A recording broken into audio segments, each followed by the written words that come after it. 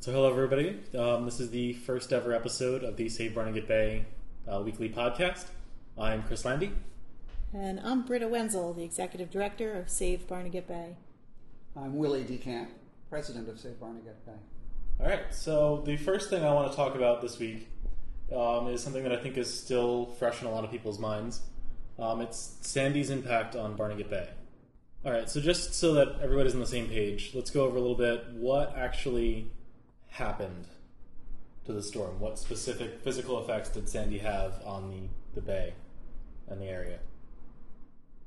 Well, for my experience of it, it was what I call a sort of a fog of war situation. I was hit by the hurricane. I evacuated to Brielle from my home in Madaloking on the Barrier Island. And so to this day, I'm still piecing things together conversationally and in other ways. And what mainly happens is you had this hybridized storm. It was part hurricane and part nor'easter. Mm-hmm. And both hurricanes and nor'easters, when they get to New Jersey's latitude, usually take off toward the northeast. They hit us with northeast winds, and then, strange though it may seem, they leave by going to the northeast. And this didn't. This big storm hit us with northeast winds, and it was, a hurricane's counterclockwise rotation, and it landed. And so after those big north and northeast winds, it hit us with south and southeast winds, mm-hmm. both off the ocean. So the sequence you had was, first, this big north wind just ate away many dunes in many places.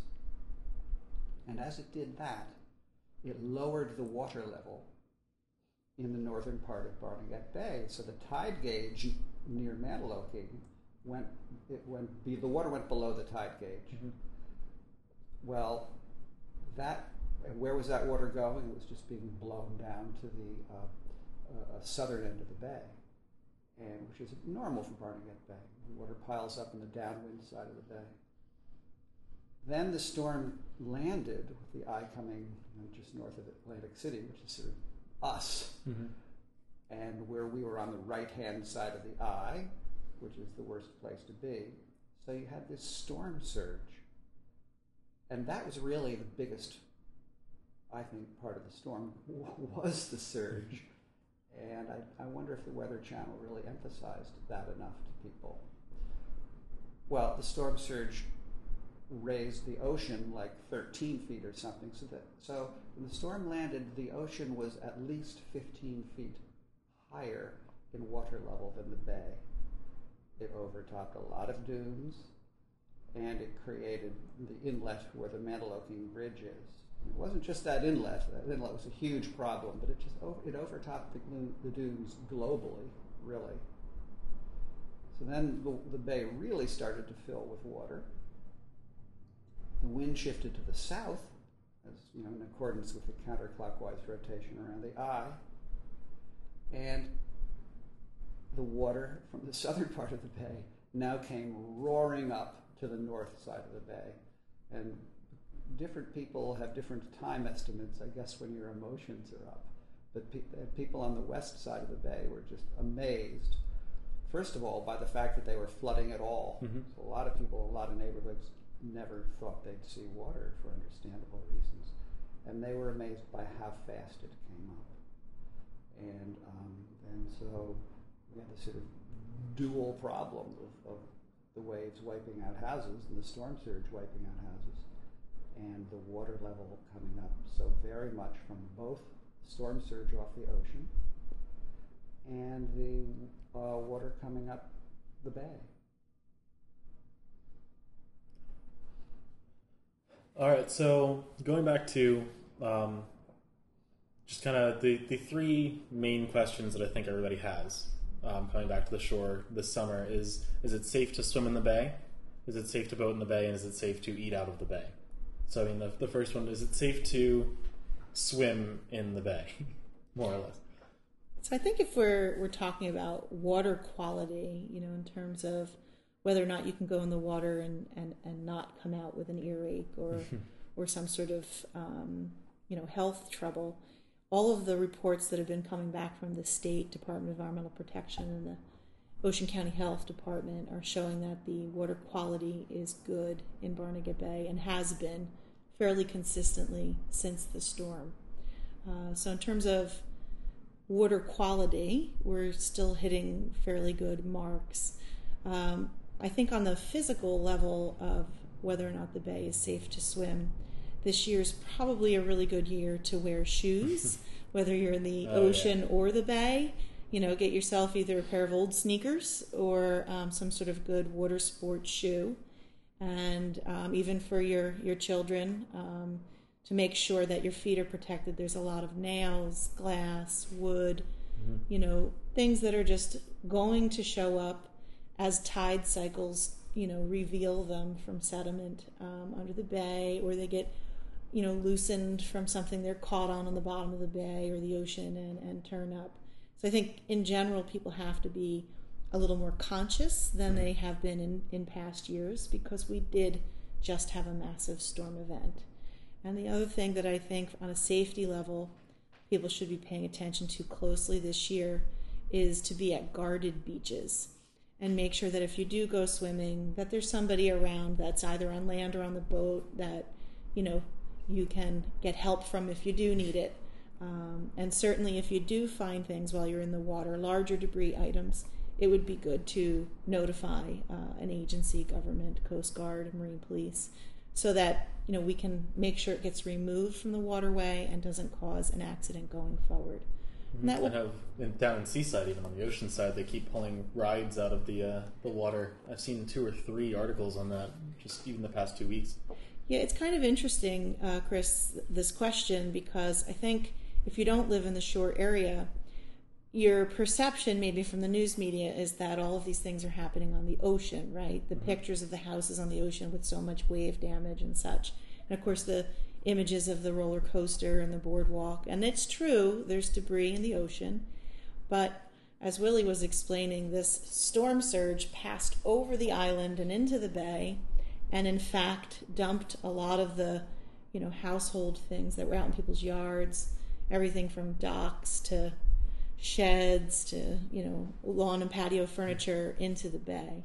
There's been a tremendous effort to pick all that debris up, but it's a big bay, and, things, as I said, are going to loosen up. So a lot of the debris is actually, was dropped off by the storm surge into the bay and the marsh areas.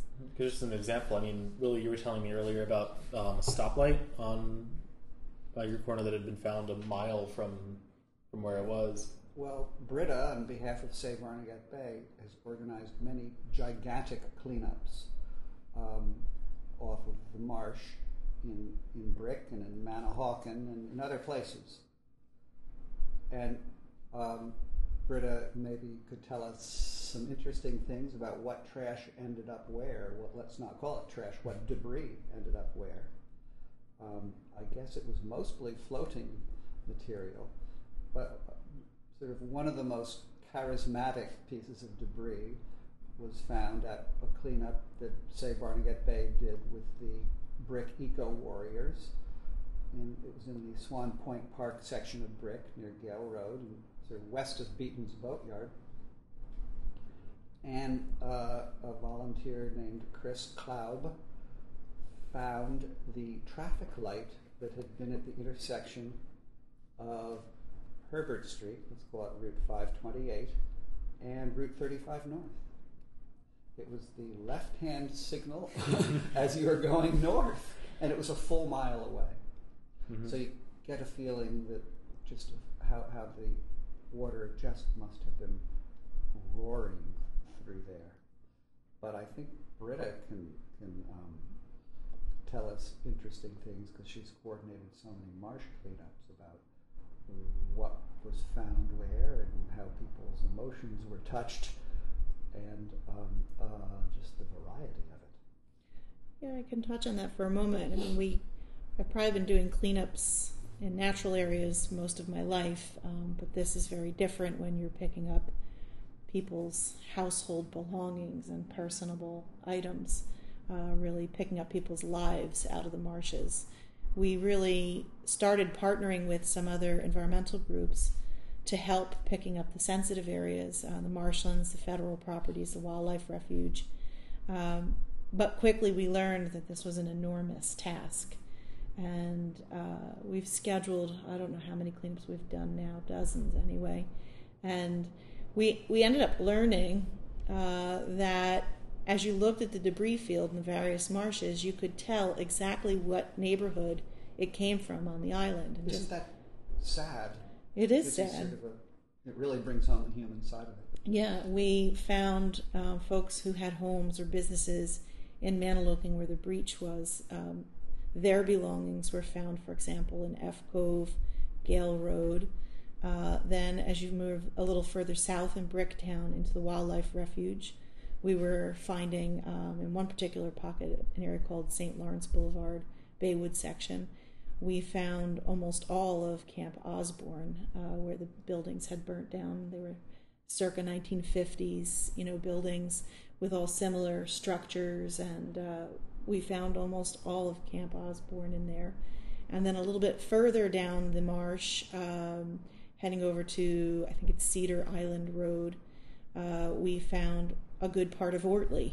We found the front door to the chapel from Ortley, and mailboxes from Ortley. The chapel on 3rd Avenue, the Yes. Royal Episcopal Chapel. Yes, we found their front door. Did we get it We back returned it to them, Isn't that yes. nice? And we were actually successful in reuniting folks with, pieces of their lives, which in some of our cleanups, we actually had the homeowners come out, and you would just find somebody, on their knees crying because they found something either they recognized from a neighbor's home or maybe from their own home. And we had a few people actually have to leave because they just were overwhelmed by emotion. Yeah, it's interesting, Britta, because that area, well, it's Mandalay in Brick or Cedar Island Drive or Shore Acres, a year ago and 2 years ago was a big center of attention for what we used to think of as the Bay's biggest problem, well, in a sense we still do, which is excess nitrogen. Mm-hmm. And there was so much seaweed in the bay, and the south wind piled it up on the shoreline in that part of Brick, and it started decomposing, and it put out hydrogen sulfide gas, H2S, which is poisonous. Mm-hmm. It was a very dramatic example of eutrophication of Barnegat Bay. And then flash forward to post-Sandy, and this very same place gives a vivid example of all the things coming all the way from Ortley, which is a long way. It is a long way. That's several miles. When you look at the map, it is a very long way. So it was sort of ground zero again for the new types of problems that Sandy revealed. Mm-hmm. Yeah, and the other thing that people need to keep in mind, and this really talks to, the swimming, the boating, and the seafood, is that a lot of the debris that was larger, for example, boats, cars, docks, sheds, that is really what the contractors who were working for the state were able to take a crane and pull out of the bay. They were running side scan sonars to find that debris and then scoop it out of the bay onto barges and remove it. But there is lots of little things like, which are household hazardous wastes, like, paint cans, fire extinguishers, propane tanks from barbecues, things that are smaller, maybe wouldn't show up easily on a side scan sonar or be easily picked up, for example, by a large crane. And those things will be degrading in the bay, unfortunately. Paint cans are made very thin now and for a purpose, so they're not using a lot of natural resources, but they're probably going to degrade in one summer, and then you're going to have toxic inputs into the bay. And we really at this point, like Willie said, the fog of war, we don't really know what that means. Mm-hmm. People don't want to be alarmist, but having been out there myself and, seeing what's in the debris field, there is a significant amount of household hazardous wastes that we picked up, but that just means there's more out there. Just think of the number of garages that were washed into the bay by the storm surge.